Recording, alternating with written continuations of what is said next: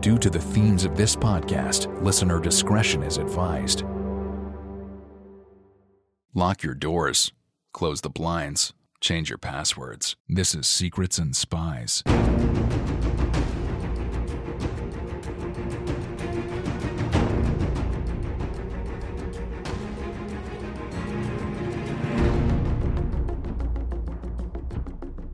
Secrets and Spies is a podcast that dives into the world of espionage, terrorism, geopolitics, and intrigue.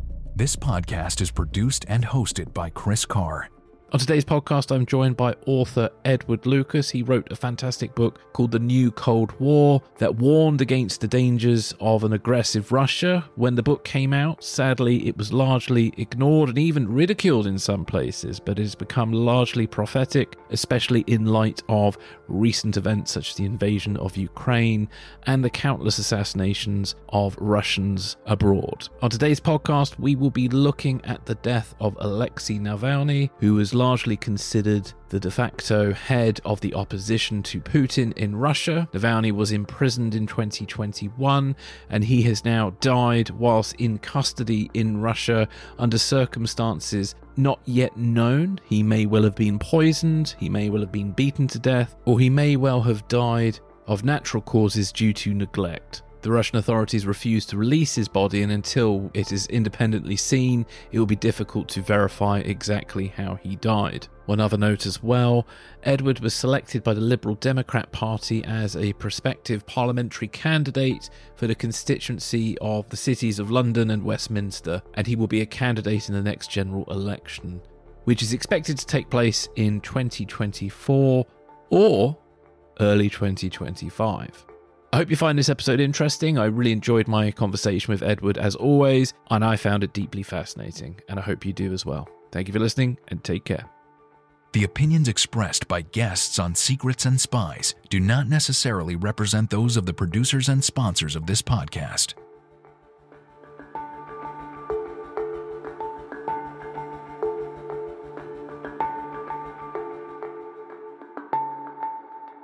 Welcome back to the podcast, Edward. How are you? I'm never a dull moment, and I'm sadly often not a nice one either. No, indeed. Unfortunately, one of the difficulties of doing a podcast about espionage and geopolitics, it does get a bit heavy, and most conversations are around dark topics. But we try our best to sort of inform and keep them relatively light.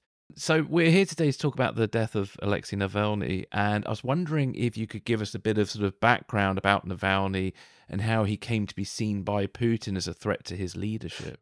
Putin's weakest point is his corruption, and Russians have quite a high tolerance for corruption, but it's not infinite. And what Navalny did was to highlight the grotesque, often very vulgar ways in which the Russian elite spend the money that they steal. Everything from flashy sports cars in Western countries through to enormous palaces in Russia. And he pioneered the use of very sharp, well-produced videos, which came out from his anti-corruption foundation, using a kind of sardonic, slightly despairing tone, which fits very well with the sort of Russian black humor, which is a national characteristic. And so it was perfectly judged within Russia to get people cross and to make them feel they could do something about it. And he set up a nationwide organization, which is really quite difficult to do in a country as big as Russia, of anti-corruption activists. That was the kind of backbone of his effort. He also did run for president. He had good ties with other parts of the Russian opposition who disagreed with him often on politics. So the sort of lefty feminists of Pussy Riot were not his natural allies, but they said, we're all trying to do the same thing, and we look forward to opposing him vigorously in the first free election post-Putin. My worry about Navalny was that I feel that at heart he was basically a Russian imperialist. And there's a very striking lack of sympathy for his widow or support for his cause from Ukraine. Well, what is known about the sort of circumstances of his death, and Why do you think the Russian authorities are kind of holding on to his body? Well, as always in Russia, there is a lot of mystery, and sometimes it's incompetence and sometimes it's conspiracy. So at one point, Yulia Navalny, his widow, who's now leapt to prominence, having always been rather in the background, said it was Novichok. There's another theory that she was killed with a single blow to the heart, which is KGB specialty. But until his body's released, and maybe even after his body's released from the authorities, we won't really know. And in a way, I think it's not the point. Once you are in the prison system, you are in the custody, both in a negative and positive sense, of the authorities, and it's their responsibility, whoever you are, innocent or guilty, famous or humble, to keep you healthy and safe. And clearly they didn't. And whatever the exact combinations of circumstances are that led to his death, I think it's quite fair to lay the blame at the feet of Vladimir Putin, just as we do with other victims of the regime, such as Boris Nemtsov, shot outside the Kremlin, or Anna Politkovskaya, my journalist colleague, who was shot in the stairwell of her own apartment block on Putin's birthday. Yeah, and Navalny this prison he was in was one of the harshest prisons you could be in Russia, wasn't it? Yes. Yeah. So, and they were, it's in the Arctic Circle, and apparently they had to stand outside in light clothing in minus 25 degrees conditions, and could be sprayed with water, or in the spring bitten by insects and sprayed by water. It seemed pretty dreadful place to put someone. Yes, but I do worry a bit that we are overfocused. I mean, it is appalling, and there are many tens of thousands, hundreds of thousands of people in appalling conditions in the Russian penal system. Yeah. It's not always as bad as this. This was a sort of harsh regime penal colony. In other places, it's this monotonous food and sort of persistent petty harassment, but it's not life-threatening. But I do think the focus has got to be on Ukraine and its struggle, because every day people who we've never heard of, who are just as brave as Navalny, and maybe even more admirable, are being killed by the Kremlin war machine as they try and defend their country from Kremlin aggression. And I think there's a kind of epistemic privilege, perhaps, about being Russian, that you instantly attract attention. And it's right that we should mourn Navalny, and we should analyse the circumstance of his death and their significance.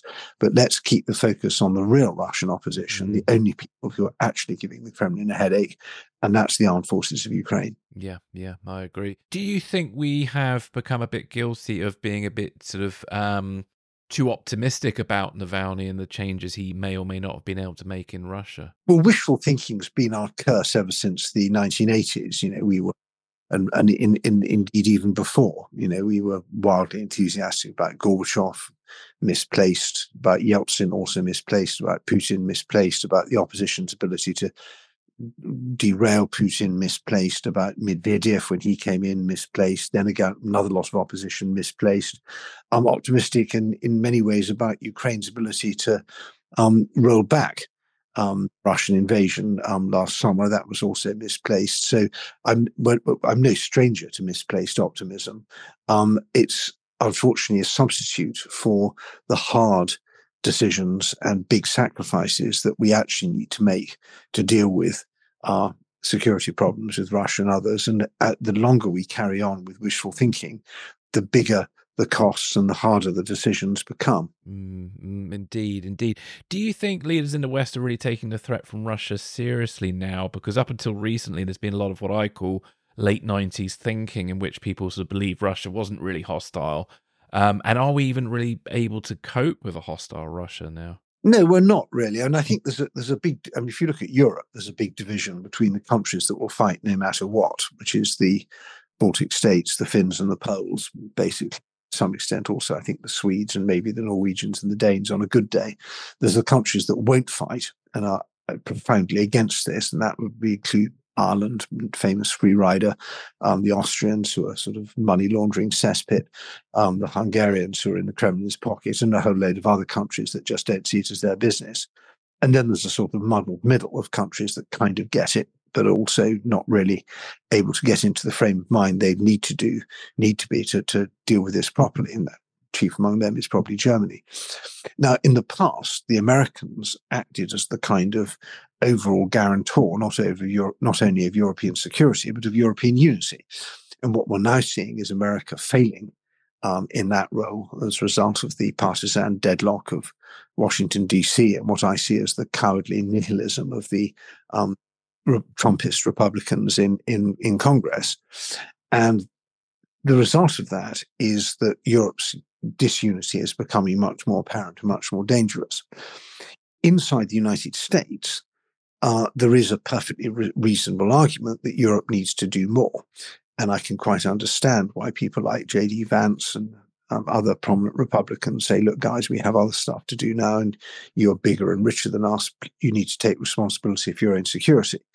What that ignores is a very powerful counter-argument that in order to be top dog, the world's most important and powerful and therefore safest and probably richest country, the United States needs allies, and allies are perfect. But if you don't have your European allies, you have no chance of standing up to China. Yeah, indeed. One sort of on that sort of topic, I mean, do you think the general public is up to speed with the hostility of Russia? And I only ask this because I have conversations with people who kind of put themselves on the left, and they ultimately sort of see a lot of this sort of talk about hostile Russia and even a hostile China is just Western warmongering. So is there anything more that can be done to sort of challenge that perception? Well, there's a huge amount to be done, and it's and there was a kind of burst, I think, of realism dawned after the initial full-scale invasion of Ukraine. And for a time, we were seen quite united. But it's one thing to put up flags and light candles and maybe even go to a demo. It's another to accept the military risk and political and economic costs of actually getting national defense done seriously. And I don't think Europe, for the most part, is not ready for that. And I think the public's not either. And there's many reasons. I mean, some people would say that it's not surprising that young people are unwilling to defend a country they've been taught to despise. And I think the sort of left-wing anti-imperialist sentiment that's very predominant among young people, which is commendable in many ways, and certainly European countries should come to terms with their own crimes in the colonial past. But it's not necessarily a great spine stiffener when it comes to standing up against real-life imperialism now, whether it's Russian or Chinese imperialism. So I feel the left sees very sharply the wickedness of the West and doesn't see very sharply the problems from the East. I think on the right, there's still a sort of lingering, or perhaps even more than lingering, admiration for Putin as a strong leader, and particularly among people in America who know nothing about this. They say, why don't we team up with this big, strong Christian country against China, which the brackets white, I think, is implied there. I don't like that very much. You've also got a little bit of the sort of Slavic solidarity in southeastern Europe, and there's also a strong a streak of sort of general anti-Westernism on the right, the sort of de Gaulleist approach, and then you've just got plain old greed, which is very important. Indeed, a lot of people have made a huge amount of money out of servicing Russian kleptocrats, and they would love that to continue. Yeah, indeed. Well, that kind of maybe ties in a little bit to how the West maybe should respond to Navalny's death, because we've talked in the past about sort of Russian money within the UK banking system, and obviously there are individuals in the West who still profit from Russia. Yes. I mean, I think we could do a great deal more to deal with the enablers, and I've launched an idea with Bill Browder about a year ago that all the Western countries should put sanctions on the other countries' enablers. So there's not much we can do in Britain about British people who, and it maybe work in the Gulf in oil trading or setting up offshore trusts in the Caribbean or whatever. What we can do is to say that if you're an American and doing that sort of work, you can't come to Britain. If you're a Brit doing that sort of work, you can't come to America.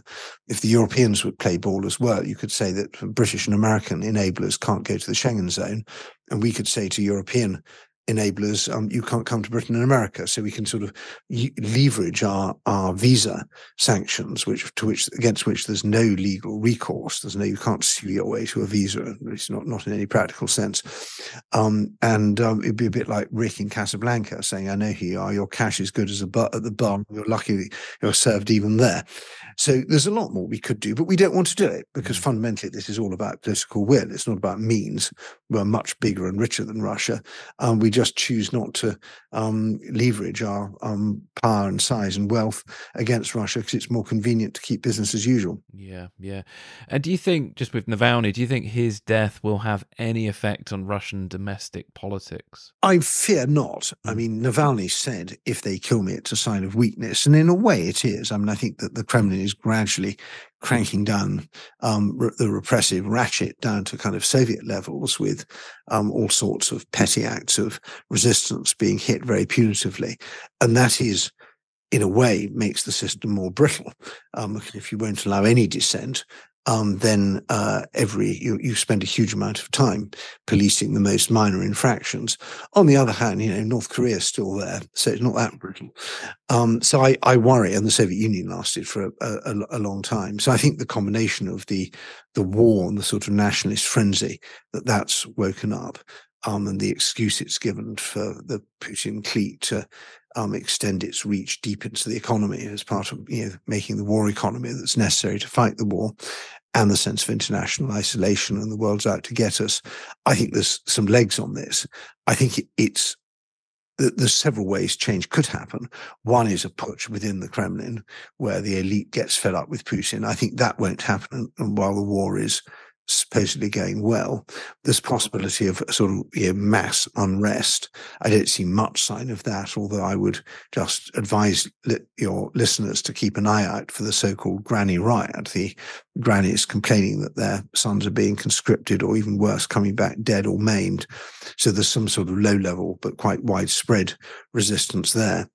And then there's a possibility for a really catastrophic military setback in Ukraine. And if the Ukrainians had the weapons that they needed, and particularly the long-range strikes, and could really disrupt Russian supply lines so the troops are starving and haven't got any ammunition, then you might see mutinies and surrenders of a sort of 1917 style. And that was certainly the Ukrainian theory of victory.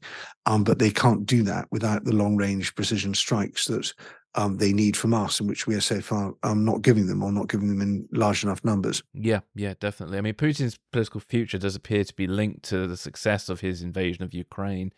What does it mean for Ukraine and the West if Russia were to win this war? It's catastrophe. You'll see if there's a serious military setbacks in Ukraine and Ukraine's force, you'll see refugees in very large numbers heading east from cities. If we have cities like Kharkiv and Dnipro fall, or even worse, Kiev and Odessa, that's millions of people on the move because they don't want to stick around to see what life's like under Russian occupation. And I believe I was talking to a senior Ukrainian the other day who said that the Russian goal for the war is to get the three cities that really matter, which are Kharkiv, Odessa, and Kiev, and to turn the rest of Ukraine into a wasteland. That sounds that rings true. And that will, there's 20, 30 million people who won't want to stick around in that case. So that's very destabilizing. Worse, Russia will be able to use the economic and agricultural industrial potential of Ukraine to boost itself. It may conscript Ukrainians into its own armed forces. It gives a tremendous boost to Putin, and then his appetite won't stop. So it may be Moldova, it may be Georgia, maybe Azerbaijan, maybe Central Asia. I think he would be very tempted to take a crack at the Baltic states on the grounds the West has shown itself to be profoundly unserious, and Baltic states are defensible only with the full weight of the West behind them. We already know we haven't really got America, and what's left in Europe isn't terribly impressive. So I think if I was Putin, I would be that would be very high up my to-do list. If that happens, then that's the end of NATO, and we face a Europe again of the 1930s. Yeah, definitely. And it doesn't really bode well, considering with Donald Trump's recent comments about how certain NATO members don't pay enough, and he would allow Russia to sort of do whatever the hell they want. And I don't know how likely it is that Donald Trump will become the next president of the United States, but certainly that seems to be the big question hanging over Europe and NATO at the moment. Yeah. Well, we did. I mean, the first Trump presidency wasn't actually that bad in practice, although it was terrible in theory. And we'll see. I mean, I'm less hysterical about Trump than some of my friends in the Democratic Party, and I think that, although Trump said I won't defend the countries that don't pay, the obverse of that is I will defend the countries that do pay. And Trump is very transactional. He also doesn't like to be seen as weak. And I think if a NATO country that was spending 2% was attacked, Trump perhaps wouldn't want to be the person to be the sort of the NATO's undertaker. And I think that the people around Trump are not stupid. They have different views from us. They do think that NATO is overextended. Some of them said things to me like, "We're not going to go to war for a field in southern Lithuania." But there's it's not completely hopeless. And I think that Trump would be, I mean, in a way, Trump's irrationality is actually quite a deterrent with this extremely sort of finely grained, nuanced approach of the Biden lot, who are always talking about red lines and choose their language very carefully. It's very easy for other countries, whether it's China, Iran, or Russia, to play a kind of grandmother's footsteps. So you go absolutely up to the line and tiptoe over it and wait for the line to move. If you're dealing with a sort of Trumpian volcano, who knows what he's going to do? So I can see arguments for being less worried, but that doesn't help Ukraine. Well, no, this is the thing, because why are the Republicans then blocking aid to Ukraine? Because surely that would resolve a lot of problems if they did give more aid to Ukraine. Well, it would and it wouldn't. I mean, it would certainly postpone. I mean, what Ukraine needs is a really decisive military advantage, and I don't think 60 billion is going to deliver that. And so we focus on this because it's the matter at hand. But fundamentally, the West has already lost the opportunity to help Ukraine decisively because we didn't start our artillery and barrels and ammunition production fast at the beginning of the war. And we've shown ourselves fundamentally sort of divided and scared, and that's a bad thing to show. So I'm quite pessimistic about that, I'm afraid. I think that the Republicans in Congress feel that Trump's against this, so we're against it, and they don't really care. There's not many votes in Ukraine if you're a congressman like Speaker Mike Johnson. And I think it's also worth noting we have not done a good job in making the American heartland see that this is their business. We've taken everything for granted, and our diplomats spend far too much time in Washington, D.C. and far too little time traveling around. We hang out with Democrats who basically agree with us, and we don't hang out with Republicans who don't. And I think that the Europeans have got a lot of, and the Europeans have consistently underspent on defense for years and years and years. And the Americans are rightly very cross about that. Are there any sort of final thoughts? Oh, we've hardly touched on the espionage side. And I think that there's one thing that's clear is that Russia's ability to conduct subversion, assassination, influence operations in the West is far from being dealt with. We had I think a rather, again, naive wishful thinking that expelling a lot of Russian diplomats and their embassies would cripple both GRU and SVR and FSB efforts, and that's not really the case. And both Russia and China are stepping up their efforts in ways that we don't fully understand, and I feel that we're very vulnerable to that. And so there's we've focused in our discussion very much on the military side, but the military side is only one bit. We need to think about civil and civilian resilience, psychological resilience, the sort of thing that Finland does very well and most other countries hardly do at all. So we are still at in the foothills of what we need to do at a time when our enemies are on the front foot. And I'm afraid we're in an extremely dangerous and difficult situation. And I fear that our decision makers and the public have not really begun to grasp quite how difficult and dangerous it is. How do we address that, do you think, in the UK? I think you've got to tell the truth that our defence, we spend a lot on defence and get extraordinarily little for it. I blame our defence planners and I blame our services for their squabbling and extravagance. I blame the politicians, but it's going to be expensive to set this right, and it's going to involve a whole of society effort. So I'm running for Parliament because I got so fed up with trying to tell politicians what to do and them not listening. I thought I better become a politician myself, and Who knows? Maybe next time we speak, I'll actually be in Parliament, and then you'll be able to ask me why I haven't managed to do anything. Well, best of luck with your parliamentary ambitions there, and we'll see how that goes. And obviously, we've got an election coming up this year, so I hope that goes well. Not necessarily. It could be in January next year. Okay, could be in January. Do you think they'll drag it that long? Quite possibly. Well, Edward, thank you very much for your time. Excellent questions as always, and thanks so much for having me on the show. Bye-bye. Thank you. Take care. Goodbye.